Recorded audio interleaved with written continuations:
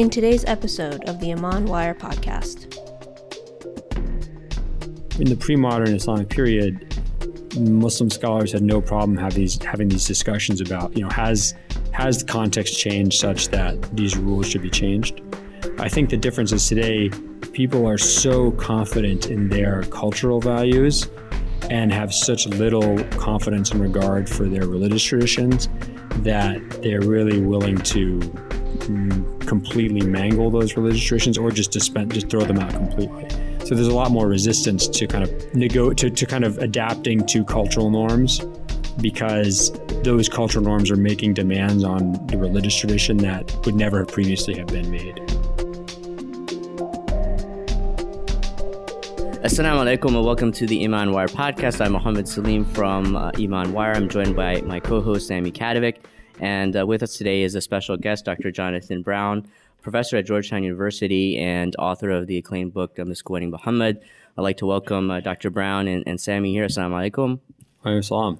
We're going to discuss certain issues and how Muslims approach texts, how they approach the Quran or the Hadith or statements of previous scholars.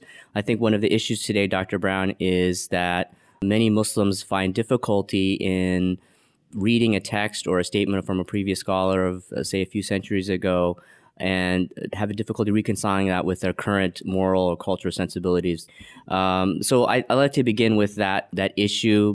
Certainly, I would expect that since Islam is a 1,400-year-old tradition, that this dilemma can't be a really new phenomenon. Certainly, I'm sure and you can correct me if I'm wrong, that this has happened in the past, that Muslims have had to deal with issues in how they interpret and apply Quran, Hadith, statements of previous scholars or positions of previous legal schools. So let's maybe begin there, maybe from a historical perspective of how Muslims have dealt with this in the past. Yeah, that's a good point. I think that we tend to think that, in the 19th, basically beginning of the 19th century until today, that the human species has gone through such immense change. And that's true. We have, the rate of change, from like the mid 1800s to the mid 20th century, that you go, people, let's say a town in the United States would go through in terms of technology and economy and stuff like that in 1 year is more than, communities would go through in a century or even more, 100 to 100 years earlier. When things change like that, it's very difficult to relate to the past and to expressions in the past and morals expressed by figures in the past.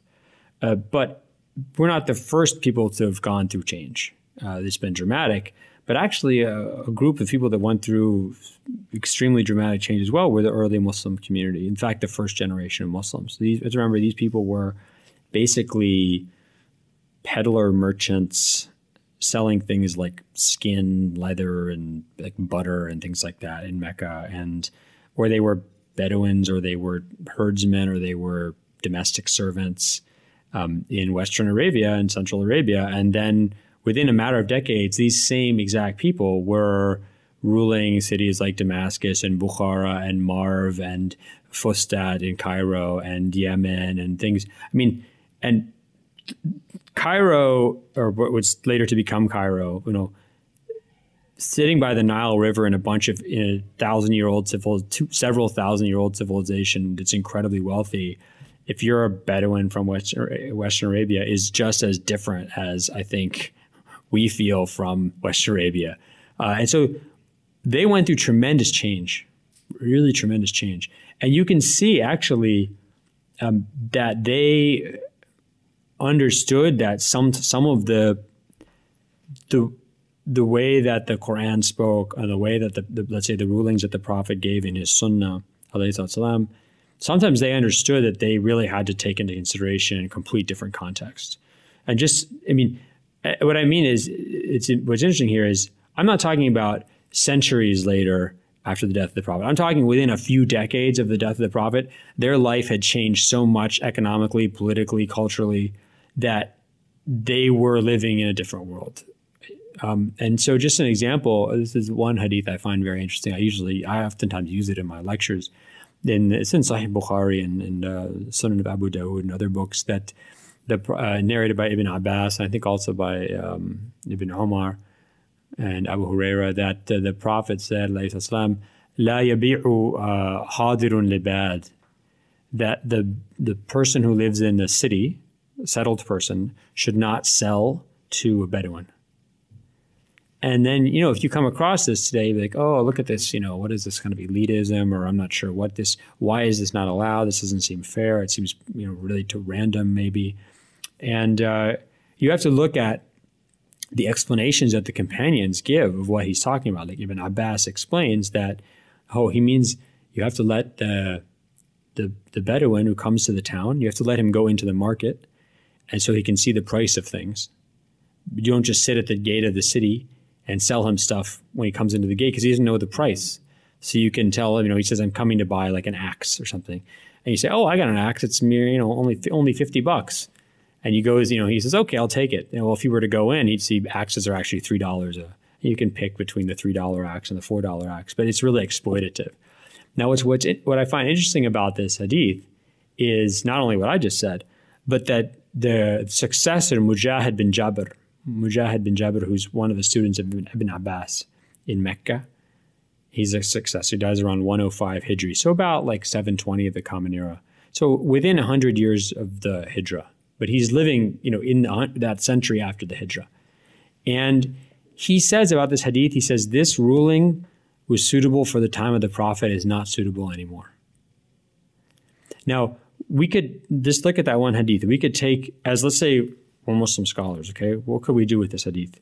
We could say, okay, literally it's saying that a Bedouin, a settled person can't sell something to a Bedouin. In that case, what Mujahid bin Jabir is saying is totally correct. It's like, this is no longer appropriate because guess what? 100 years after that, you go to a place like Damascus, there's no, where are the Bedouins? I mean, there's Bedouins out in the desert, but I mean, if you're literally Damascus is one of the oldest inhabited places in the world, the oldest inhabited cities in the world, right? So this is not some place people coming to town from, Bedouins coming to town. This is not going to be applicable. So he's saying in this new world we live in, this is not applicable anymore. Or you could say, okay, let's not look at the sort of surface meaning of the hadith. Let's look at what's going on behind it.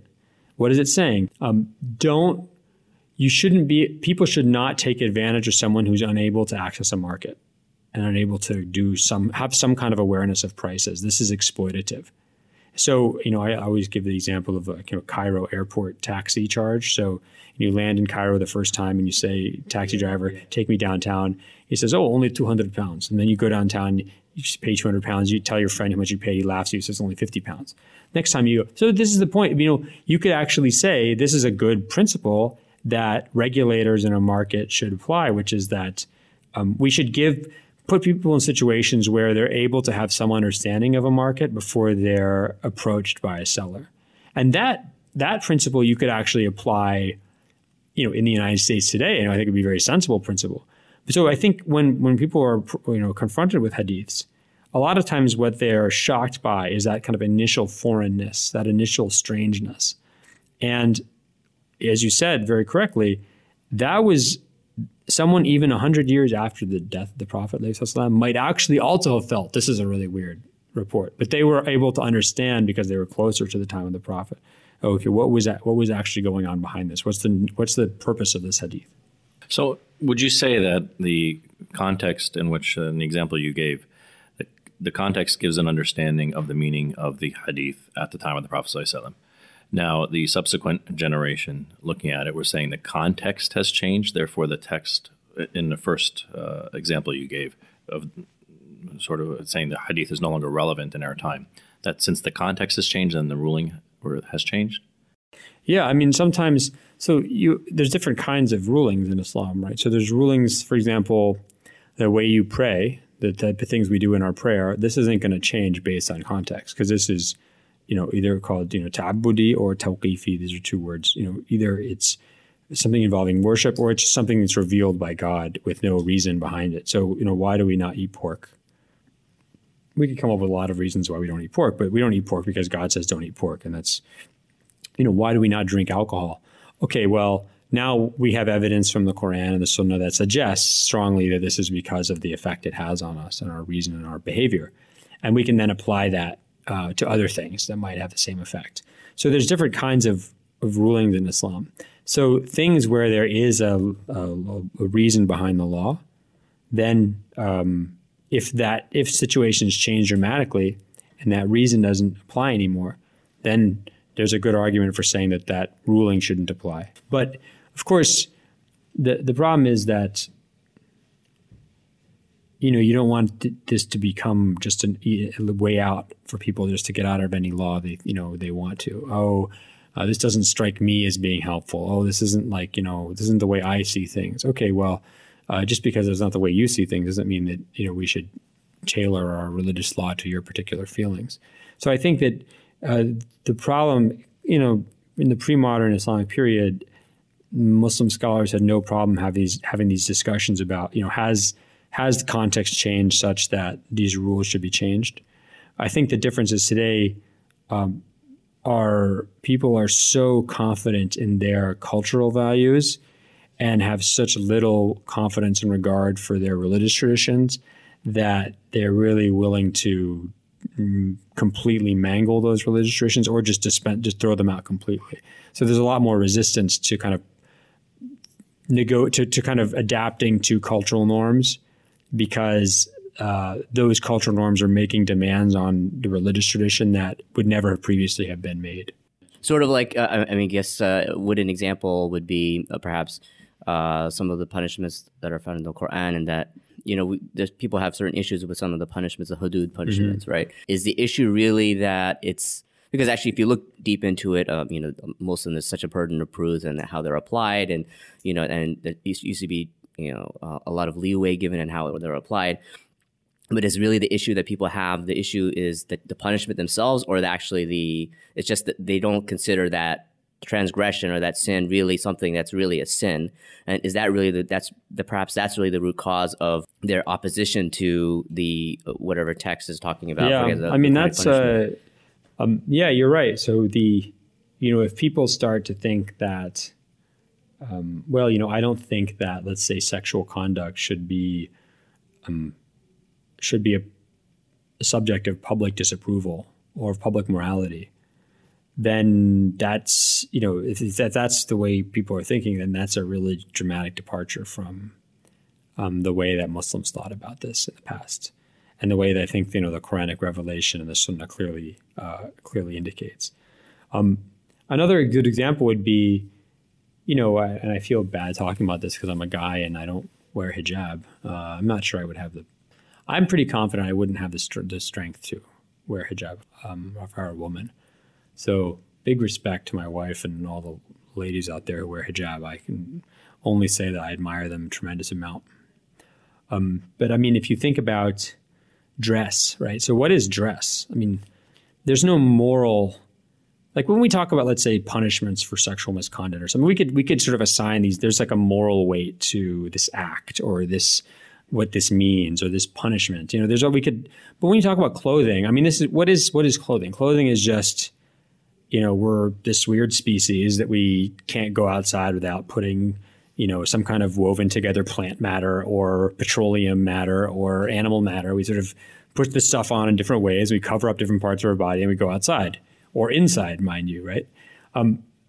And this doesn't really have a moral element to it, right? So if you're wearing a jacket and I'm wearing a jacket and he's wearing a jacket, and they all have the same general style. Are we going to say like this is better than that because of some moral weight it has? No, this is just entirely conventional. And 100 years from now, we could all look like those weird Hunger Game people where we have, our hair mussed up into weird mohawks and eyeshadow on, and we're wearing, some kind of bizarre, I don't know. I just saw a few of these movies. They seem pretty dumb. You guys know what I'm talking about? Well, not that anything is wrong with that. If people want to dress that way. Yeah, that's fine. Right? Obviously, I don't judge people. I actually dress like that at home. But my point is that these don't have any meaning. They don't have any moral weight. But so when someone says, let's say, I want to cover my hair, or a guy, I want to wear like a little kufi hat, or a fez, if I want to wear a fez, there's nothing wrong. I mean, there's nothing right or wrong about wearing a fez or about covering your hair. So the pressure people feel is not a moral pressure. It's simply social conformity pressure. And the idea that Muslims would abandon what were always seen as clear norms of propriety in terms of modesty, right? So that women would cover their hair, men would, probably cover their head as well, right? Certainly they wouldn't walk around in shorts or something like that. Abandoning rules that are oftentimes actually have rooting in the Quran or the Sunnah of the Prophet because of cultural pressure. This is something that I think is relatively new. That'd be my guess. Relatively new in Islamic history. But with a lot of those issues, for example, like for men covering their head, that tended to be typically the expectation. A good standing a man would cover their head, but that wasn't always the case. For example, like in Andalusia, that was actually it was actually more in their culture that you didn't cover your head, right? So one of the difficulties that people have is that every single issue, there's so many unique contexts to all of those different issues, and we just don't really want to really delve down into these contexts because it's just sort of like the beginning, how you start with the hadith, right? The rural person, you can't sell to the rural person. I mean, I feel like today if we saw that text, we would just, look at that. And then we actually wouldn't even want to even look into like, well, what did that language mean back in 1400 years ago? Because obviously how the Prophet ﷺ said that, it was understood at that time in a certain way. Is it that we just don't feel the urgency today, that we really want to try to understand how people of the past used to understand words even? It's as if we don't want to understand what they were looking at in 640 or whatever year it was. We only want to interpret it according to our own sensibilities of 2017. If I may add to that, and this goes, I guess, to the second aspect of context, because we usually use context. It was used in two ways. One, to understand when the original ruling came out, what was going on, what was the context in which that was. The second thing is now looking at us 1,400 years later, approaching a text, we have our own context that we approach that from.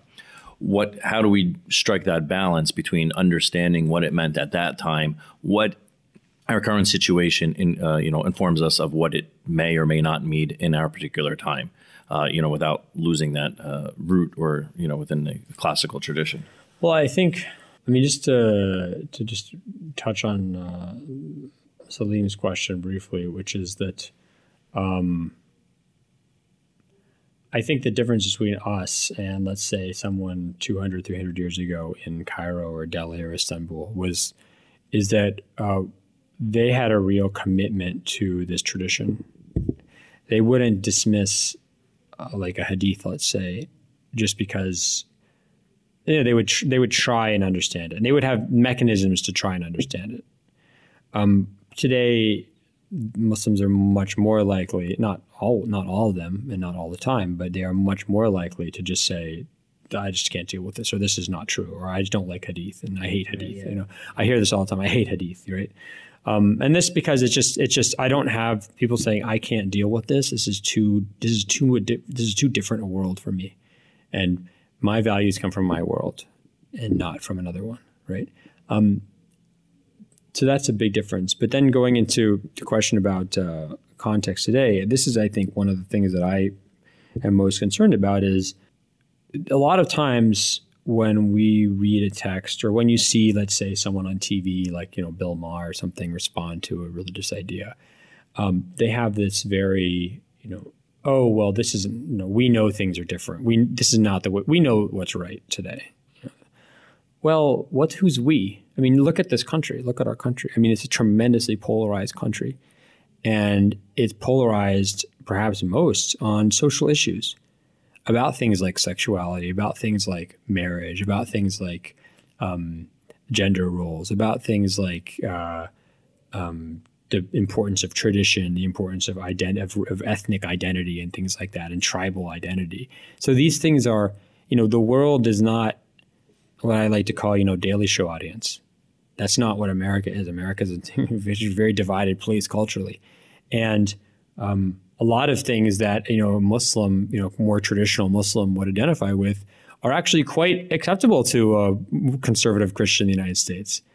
So exactly, our context is perhaps more so than at least, I'd have to really think historically, but certainly looking back, let's say, at educated, literate people for the past 150 years, I think that we're in one of the most polarized societies in polarized times, where educated, literate people in the United States have incredibly different value systems. They're not just between uneducated, illiterate farmers and the educated urban elites. We're talking about everybody who's educated, urban, and wealthy. A lot of people have tremendously different value systems, and I think that's what concerns me about that is going to a text, or let's say a revealed text like the Quran or the Sunnah, and saying, I'm going to decide what I'm going to take and not going to take based on my context and my values, when my values are actually highly contested. Even 5 years from now, we might have a completely different understanding of sexuality. We might have a completely different understanding of appropriateness, of what science says about X, Y, Z. And or medicine, for example. One day, oat bran cures cancer. Next day, oat bran causes cancer. One day, don't eat eggs. Next day, eat eggs, right? If you start saying you're going to accept or reject a revealed claim about revelation based on research on egg danger or health benefits of eggs, what the heck are you going to do to your religion, right? And I think that sort of is an example of the danger we face, which is that because we have a progressive moral vision, and by progressive, I don't mean kind of leftist versus rightist. I mean, everybody in effect in the United States is progressive in that they believe that our current value system, whatever it is the best. And what that means is everything that came before it is worse. And that means that people can't really deal with the past. They can't really deal with values in the past. They can't really deal with morality in the past. And what it also means is they don't recognize that means that in 1 year from now, the value system we have then will be better than the value system we have now. And yet they're asking people to make huge commitments and throw away centuries of wisdom based on claims about morality being made right now, when they would acknowledge that a year from now, they would have to make the same demand again. And that's a very warped system to be in, context to be in, when you're being asked to interpret texts from the past. I don't know if that makes any sense to you guys. You're looking confused or upset. No, that makes perfect sense. I mean, I think that's like one of the characteristics of modernity and when the age of modernity coming in. It's called over-privileging the present. Yeah. Right. Over-privileging the present. And putting you as the sole criterion of what is truth, what is not, you kind of become the measure of all things. You, urban American, educated, upper middle class male are the criterion of truth in the universe, basically. So now, if we are products of our environment and young people growing up in this country with this mindset, how do we faithfully maintain or continue in the tradition of our faith while, without a total rejection of the society in which we're living in, but nonetheless recognizing we are products of that environment? I think there's a couple of things I would say. One is that Muslims and the Sharia have always adapted to context. And this is, people always think the Sharia is this, it never changes. It's so. Actually, you go look, let's say, rules on contract, on marriage. Like, what's the expectation of a husband and wife that they have towards, what are their duties towards each other? This is all context. This is all based on urf, on custom. So in America, it's completely different than in Morocco, or completely different than in Egypt, completely different than in Indonesia 100 years ago, right? It's totally different. So when we talk about, marriage problems in the U.S. amongst Muslims, that's not a problem of Islamic law. It's actually just a problem of the fact that, let's say, Salim's parents probably had a very different understanding of marriage than he does. And then I do, right? Because it's a generation of people coming from overseas, and then adapting to a new environment. That's not about Islam or not Islam. It's just about actually, if Muslims are here 100 years from, God willing, we'll be here 100 years from now, we're going to have a very clear understanding about what it means to be married as Muslims in America, because we're going to have our own urf, our own custom, which is going to be American custom. Now, that being said, so actually, so what I'm trying to say is a lot of our trauma that we're going through right now is just a matter of adapting to a new context, at least from the immigrant perspective. Second, there's rules that are what's called thawabits that don't change. And then there's the majority of rules which are mutaghayyirat, which change according to context and time and place and person. So, for example, when it comes to marriage, right, you're not going to what is a husband expected to do to be a good husband? What is a wife expected to do to be a good wife? What is a father supposed to do to be a good father? What is it, et cetera, et cetera. These things are all going to change based on time and place.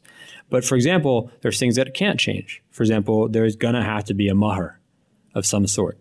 There's going to have to be a marriage agreement of some sort, right? There's going to have to be some kind of not necessarily, but most likely some kind of guardian involved for the, who's from the families who's supervising the agreement, right? That's not necessarily the case, but these things are going to be there. So I think that my thought as a Muslim is we need to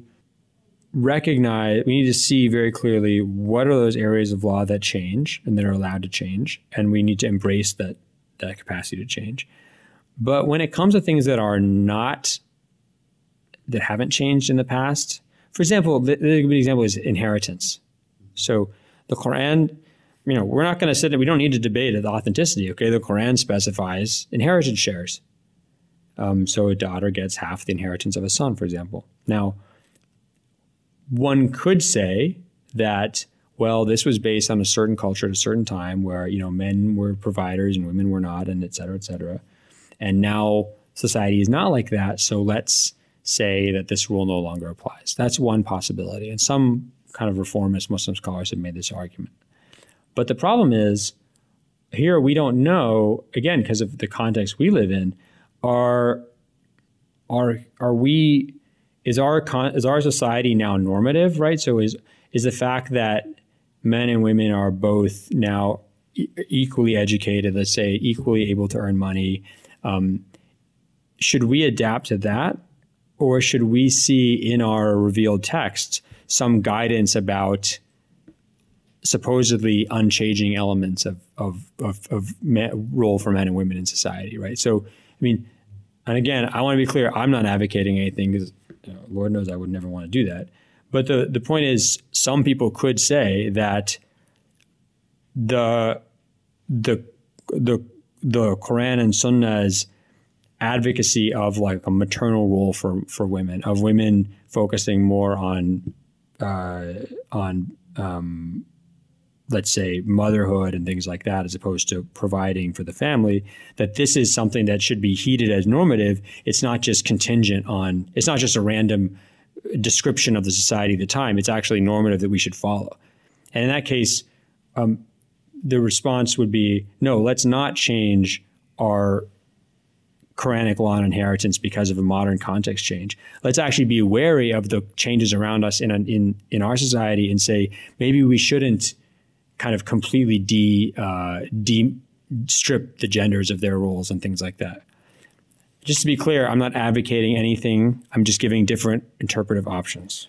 Following up on the interpretive options, one of the things you find in much of the Muslim discourse regarding this interpretive process, which in our tradition, I guess, would come under the notion of ijtihad, the doctrine of ijtihad.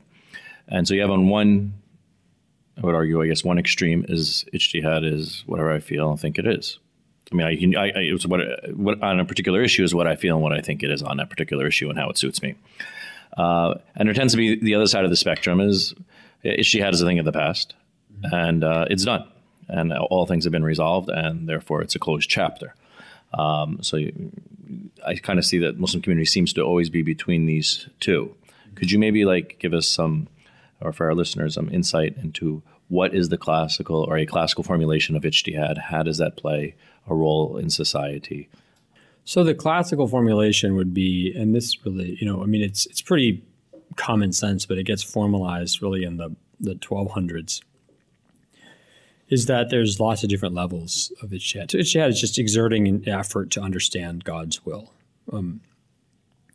So at one end of the extreme, you have someone, let's say like Abu Hanifa, who looks at the Quran, looks at the Sunnah as he understands it, and then looks at the companions of the Prophet and the successors of the Prophet, of them, and comes up with his own methods of putting these sources together, interpreting from them, drawing out rulings from them, and understanding from them, right? And then, so that's like the highest level of ijtihad. Someone who's coming up with their own, literally their own method of understanding the revelation of the Quran and the way that we approach it. The farthest away from that is you can think about the guy who's like the local mullah of some village who basically just knows one book of Islamic law, and some guy comes up to him and says, hey, my neighbor, he's letting his water go onto my land and it's ruining my crops, but he says if he doesn't let it go, it's going to ruin his crops. What do we do? And he says, okay, well, let me check. And then, here's the ruling there.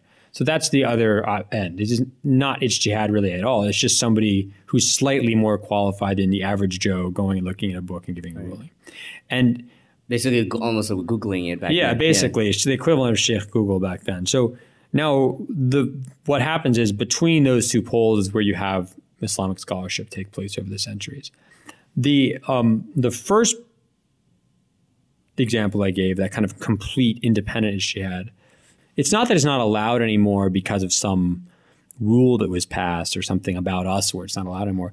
It's just that there's only, to sort of stretch a phrase or change a phrase a little bit, there's only so many ways to skin a cat. There's only so many ways to read the Quran, to think about its relationship with the Sunnah, to think about, how you look at the companion rulings, different ways of legal reasoning. I mean, there's and basically these different methods were kind of all exhausted by the generation of Abu Hanifa and Imam Shafi'i and Malik and Ibn Hanbal, and then let's say 100, 200 years after them.